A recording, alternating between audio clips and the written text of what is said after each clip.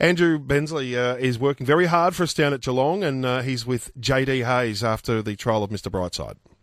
JD, thanks for your time around Mr. Brightside. Good to see these nice horses sort of getting to trial stage and closing in on resuming. Yes, no, it's a very good time of year that they're all starting to come to their first up runs, and we're pretty happy with how he went today.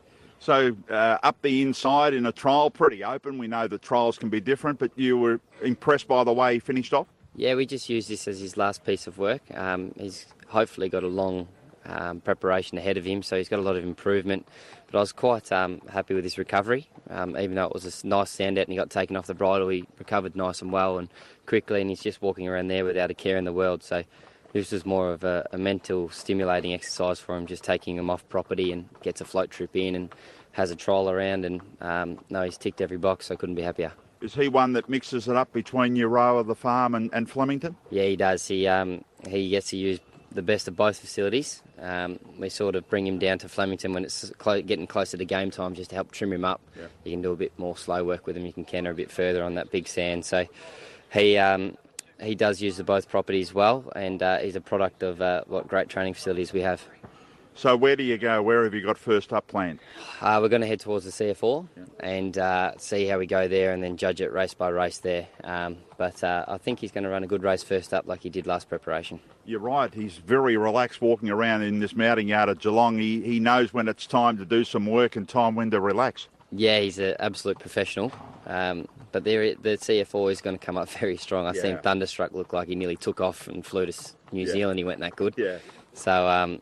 no, he's going to have to be at his best if he's going to shake the life at it and need luck in running, but pretty happy with the horse that we've got there. He's nice and healthy and happy anyway.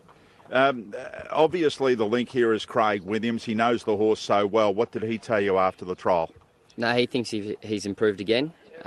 He's definitely physically bulked up. When everyone gets to see him Saturday week, you'll see that he's physically filled out. And the biggest...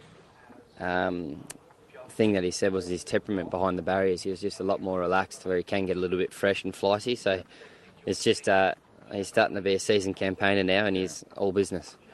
Talking about New Zealand, we spoke with Kent Jr. earlier. A quick trip home last night after the sales. How's it been over there outside the rain?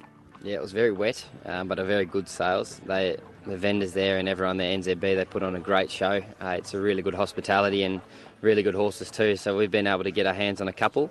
We missed on a lot. It's quite, we found ourselves running second about 5 or 6 times, but we're happy with the ones that we got and bringing home, and hopefully a few more today. Ben and Grace and Josh Ricks and the team are still over there. Yeah, let's hope you can get a couple more.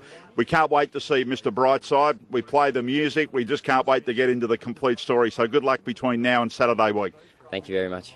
Good on you, Andrew. Good on you, JD.